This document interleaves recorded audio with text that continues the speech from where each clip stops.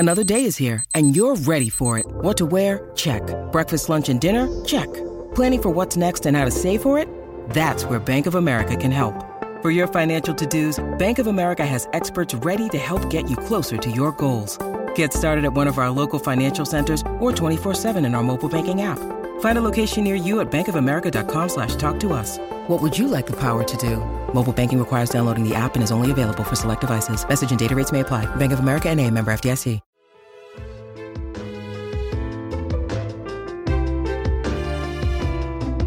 In our introductory course, we noted that Shakespeare's plays remain so captivating across the centuries because they have room for us. The plays are full of questions that are posed and never answered, and that make space for each new generation to offer their own responses to the plays. To give you a sense of how one work can evoke many different responses, we're speaking with two different scholars for this course on Hamlet. In episode 1, Professor Paulina Hughes spoke to the play's political concerns. In this episode, Professor Simon Palfrey takes us inside the protagonist's mind to think about the play's philosophical and psychological questions. Yeah, hi, I'm Simon Palfrey. I'm a Professor of English at Brasenose College, University of Oxford. One of the play's most perplexing questions concerns the main character. Who is Hamlet?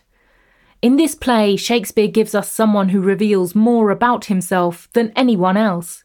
He speaks the most lines of any Shakespearean character. And yet, Hamlet is also one of the most unfathomable characters we'll encounter in the plays.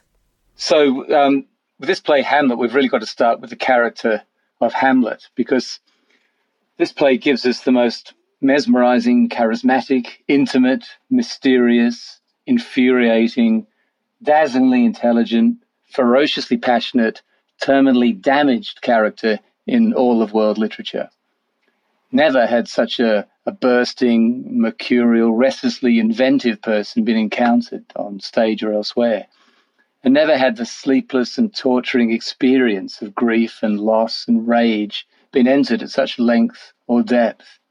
The heart of this character's appeal is that Hamlet seems to live, or perhaps to relive, to test from the ground up what it means, or what it might mean, to be a human. How does Shakespeare create such a complex and mesmerising figure? His strategy is simple but powerful. In the character of Hamlet, Shakespeare combines opposites. And that experience with Hamlet is all the time one of contradictions and paradox, and living the contradictions, living the paradox, living the questions that produces. In Hamlet, we find someone who has reason, but is the fool of passion.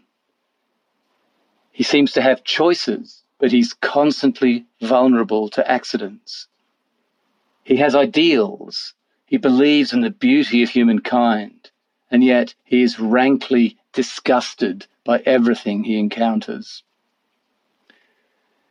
He's loving and faithful and generous and forgiving and forbearing. He seems to be a kind of democrat of the heart, and yet he's also a violent misogynist and an aristocratic snob.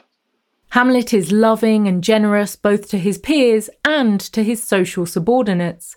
He greets Horatio and the players with joy when they arrive in Elsinore, but he also extends friendship to his servants. When Horatio and the guards depart with the submissive words, "Our duty to your honour," Hamlet replies, "Your loves as mine to you." He insists that the humble players be treated with generosity, telling Polonius, "The less they deserve, the more merit is in your bounty." But to Polonius, Hamlet can be sarcastic and cruel, and even jokes after he kills him. "This counsellor," he says, "is now most still, most secret, and most grave." He seems to be endlessly articulate, and yet unable to explain his own actions or inaction. He seems to be devoted to truth, to be allergic to lies, and yet to find the possibility of expression and recognition only in play and disguise and performance. Hamlet has more words than anyone else in the play, and yet he often uses those words to explain that he cannot explain himself.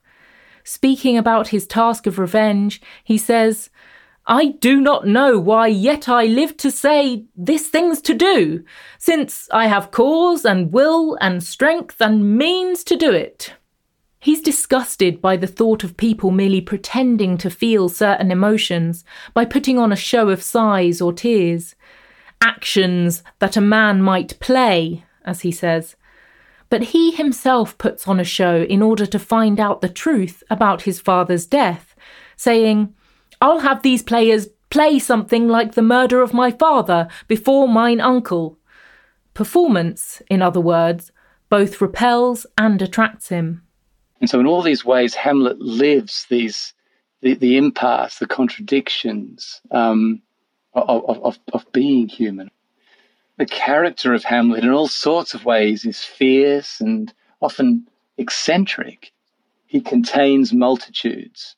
He's the fullest character that had ever been written up to this point, the fullest character, and yet he's full of absences and mysteries and unspoken things. He's full of these gaps, these questions which we have to enter, questions which only we can offer answers to. Questions define the very language of Hamlet's play. Characters are constantly interrogating each other and themselves in terms that seem simple at first, but that speak to deeper problems. The play is famously a play of questions, beginning with the very first line of the play, "Who's there?" It's a simple question. There's a man there standing in the dark, and then he senses some other body, and he doesn't know who it is. He says, "Who is it?" And so it's an immediate, simple, logistical, physical, factual question, and yet it's a question which opens up these most basic questions of existential questions, that is, epistemological questions of knowledge and ontological questions of being. Who are you? The play's apparently simple questions constantly probe beneath the surface to ask who people really are, and whether it is possible to ever really know who they are. The play's first line, "Who's there?" is spoken by one guard to another during the night watch. But the question resonates in other moments in the play, moments when it's not so easy to answer. When the ghost appears, Horatio calls, "What art thou that usurps this time of night?" essentially asking again, who's there? And that question of who the ghost is, what kind of being it is, presents an ongoing challenge. So does the question of who Hamlet is. In his first scene, his mother asks why his father's death seems so particularly distressing to him. This is another apparently simple question that opens up a deeper philosophical puzzle about knowledge. Hamlet insists, "Seems, madam? Nay, it is. I know not seems." But as he goes on, his words suggest an uncomfortable truth. All we can ever know about other people, he implies, is how they seem to us, not who they really are. "I have that within which passes show," he says. His true inner turmoil is not visible at the surface. In other words, a person's real identity is something hidden, something no one else can ever fully know. Seeming to confirm this view, the play also raises many questions about Hamlet that are never resolved. Why is he so melancholy? Does he truly become mad? Or is it just an act? One of the biggest questions, a question Hamlet asks about himself, is why he delays his revenge. Some readers have wondered whether he simply can't make up his mind about what to do. But Simon Palfrey finds that explanation doesn't really account for the complexity of the character and the play. It turns Hamlet into a kind of a ditherer, a figure who just kind of perambulates around the issue, who avoids confrontation, who would rather sit there kind of mooning. But also, I think that particular idea that this is a play about a man who cannot make up his mind, the danger there is that you see the play to simply as a revenge tragedy, as a tragedy which is defined by a task which is set the hero, and his job is to complete that task. And Hamlet is more of an anti-revenge tragedy than a revenge tragedy. Shakespeare wrote Hamlet after revenge tragedies became extremely popular on stage. These stories revolved around an initial crime and a revenger seeking to punish the person who committed it. In many of them, such as Shakespeare's own Titus Andronicus, the focus is on the revenger's drive for justice and the bloody violence that accompanies it. But in Hamlet, that conventional story becomes the vehicle for a larger philosophical investigation, which questions what revenge can actually accomplish. On the one hand, there are straightforward crimes that need answering, that need justice or vengeance. On the other hand, the Ghost confirms to Hamlet the fact of questions, the fact of enormity, the fact that there are things happening which cannot be understood, that cannot be countenanced, the fact that there is darkness, the fact that there is this kind of terrifying, incredible challenge to understand things and all that sort of stuff. The call to revenge, I think, is almost like a kind of a cipher for something more profound. If it were remotely possible that the act of sticking a dagger in Claudius's heart would solve the problem, Hamlet would have done it straight away. But it wouldn't.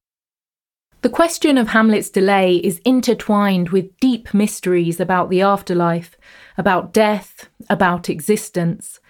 His soliloquies, the speeches he utters in solitude, might seem like they just put off his important task, but they're also where he confronts those deep mysteries, especially in the speech that begins with the play's most famous question, to be or not to be. The most famous line in all literature probably is precisely that, to be or not to be, that is the question, which in its very kind of blandness, its simplicity and its enormity opens up the question of being, what is and what is not. And at every point in the play, that question is being mobilized and explored. There are many questions on Hamlet's mind. Should he obey the Ghost's demand and kill Claudius? Should he relieve his grief by killing himself? But just as the play goes beyond a simple story of revenge, this line goes beyond a simple decision about what to do. It does speak to the question of suicide or not, of consenting to live or not, of causing the death of another or not. It is all about, but all of those questions are kind of secondary to the more basic question about being or not being. And I think the play is living on that, it's existing on that line between the two. So, for example, the Ghost is a perfect sort of vector of that dilemma, because the Ghost is both being and non-being. It's not living, and yet it's not dead. It exists in that liminal zone which embodies the question of to be or not to be. And that is the place where Hamlet is, as it were, forced into that space of unknowing, of absolute contingency, of undecidability. And so the simplicity of to be or not to be kind of encapsulates and holds within it these vast and profound questions. And all of the questions, big and small, that the play generates, they all, in a way, kind of return to and can hatch out of that statement of to be or not to be. The play poses all kinds of questions about whether something does or does not exist. Ophelia and Hamlet's love, Gertrude's knowledge of her husband's murder, Claudius's repentance, Ophelia's suicide, the Ghost's truthfulness, Hamlet's madness. The line "to be or not to be" holds all these up as questions for every new performance to grapple with, as actors interpret these characters and events. But the line also encapsulates a puzzle for humans in general. The speech beginning "to be or not to be" ends on a word that is crucial for the play: action. If Hamlet is an obsessive thinker, he also thinks obsessively about action and whether humans are free to act. This character and the play is obsessed with all these words like choice, action, will, and so on. All these words which suggest that the individual has some ability to think about things, make decisions, and act upon those decisions. But again and again and again, the play shows that choice, freedom, will, all these things are at the mercy of circumstances, the mercy of fortune. There's a particular moment when Hamlet is struck by the impotence of human action. It's another moment in which the play seems to enter a strange space between being and non-being. It's when Hamlet contemplates Yorick's skull and seems to see his own face there. In some really, really basic way, the skull is a figure of every man. The idea of every man, which is the death that necessarily shadows and attends you from the day you were born until the day you die. This skull that lurks inside you all the time, unseen, but always there, waiting. The skull that will necessarily succeed you, the skull that you already are. And so the skull he holds is himself. But the skull is also everybody. And so I think that holding the skull it kind of encapsulates perfectly that image of Hamlet as an everyman, that image of Hamlet as someone who's facing sort of fearlessly but also morbidly the inescapable facts of life and death. Those facts become even more inescapable thanks to the play's language. It is filled with imagery of sickness, rotting, corruption, and disease. Many of these images come from Hamlet himself, who feels more deeply than anyone that something is rotten in the state of Denmark. He's death-haunted, he's disgusted, he has got a perverted imagination, a sickened and nauseated imagination. And holding a skull like that and thinking as he does in excruciating detail about the living person that this skull used to be, now we're thinking about the worms that have eaten it. All that speaks to the very distinctive morbidity, the sort of decadence of Hamlet's imagination. But if the skull calls forth Hamlet's disgust, the fact that it's Yorick's skull also calls forth his love. And then, but on the other hand, holding that skull is a perfect image of Hamlet's sympathy for the other, sympathy for others, his generosity, which is crucial to his character. Because here is this fellow who he knew as a boy, who died when he was 7 years old. He's just a clown. He's a nobody, and yet he's somebody to Hamlet. And so that you've got, again, the other side of the universalizing significance and importance, or just the universalizing reach of Hamlet is that this person could be anybody. You can feel for, love, remember, sympathize with anybody.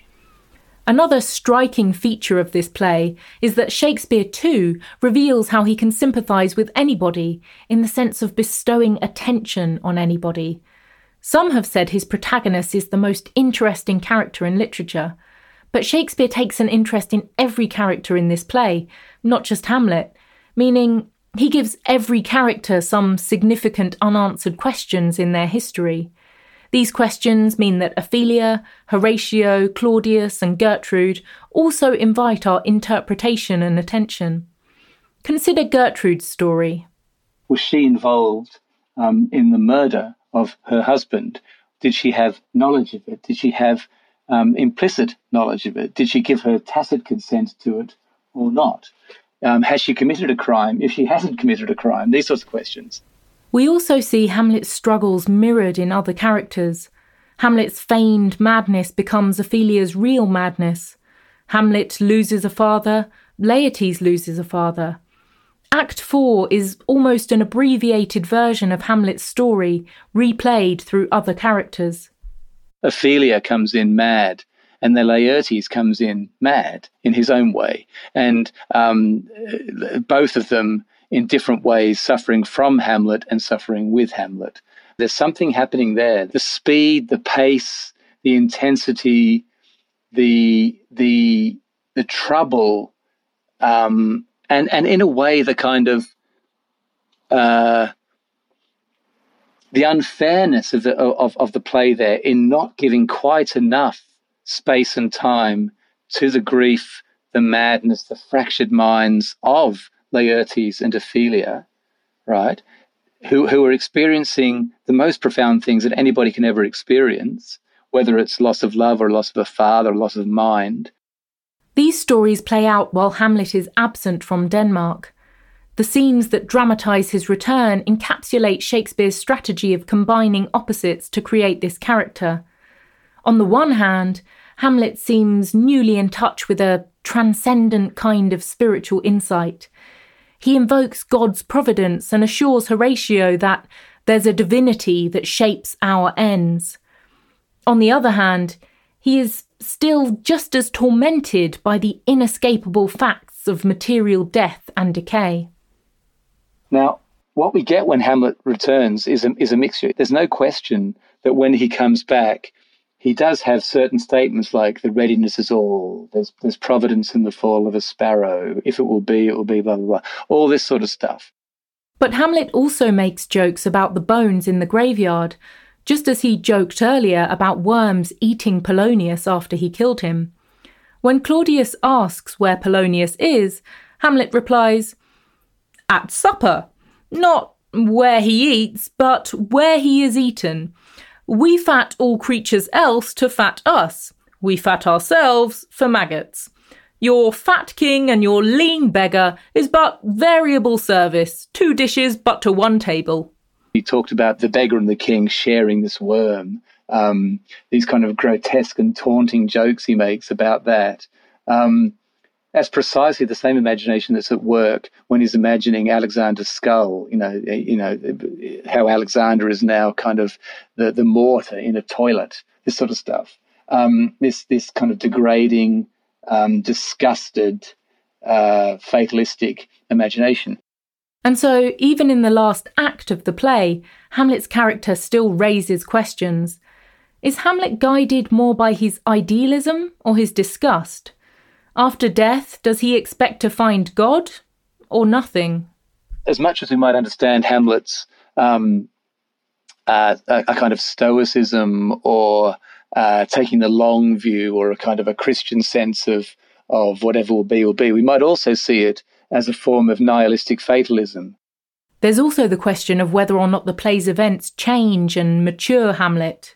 And so I think my conclusion is that there is certainly an access to a form of calm wisdom which can at certain points be spoken with memorable, pithy, aphoristic, self-collected kind of rhythm, a sort of genuine wisdom. But you have to extract that from a much more turbulent and erratic kind of stream of consciousness. And I think this is absolutely characteristic of Hamlet throughout the play, is that there's never been a character who speaks with so many different registers, and that never changes. That simply doesn't change. You have a kind of imperfect maturation. You have a kind of incipient possibility of a worldview which is perhaps resigned or perhaps more mature, but it's still struggling in a context of extraordinary inward conflict. It's that sense of extraordinary conflict that has kept this character in this play alive around the world for more than 400 years. And so, Hamlet provides a good sense of how to think about all of Shakespeare's plays. What large questions does the play open up? And how does Shakespeare keep them open? The play suggests many answers, but rarely settles on one, which is why each generation can keep asking those questions again and again. He leaves gaps everywhere. He leaves things unexplained, which allows us to enter. There's a mixture in Shakespeare of gaps and lacunae and unexplained things where we can, our imagination or our sympathies can enter into these gaps and supply what he doesn't supply. And this applies to readers and to actors, to audiences. So there's this spaces in which we can enter and as it were, clarify things or fill things out. In the next episode, we'll examine some of the gaps and ambiguities in Hamlet's soliloquies. We'll see how Shakespeare uses the simplest of tools, a syllable, a line break, a pause, to transform words on the page into a living, thinking mind.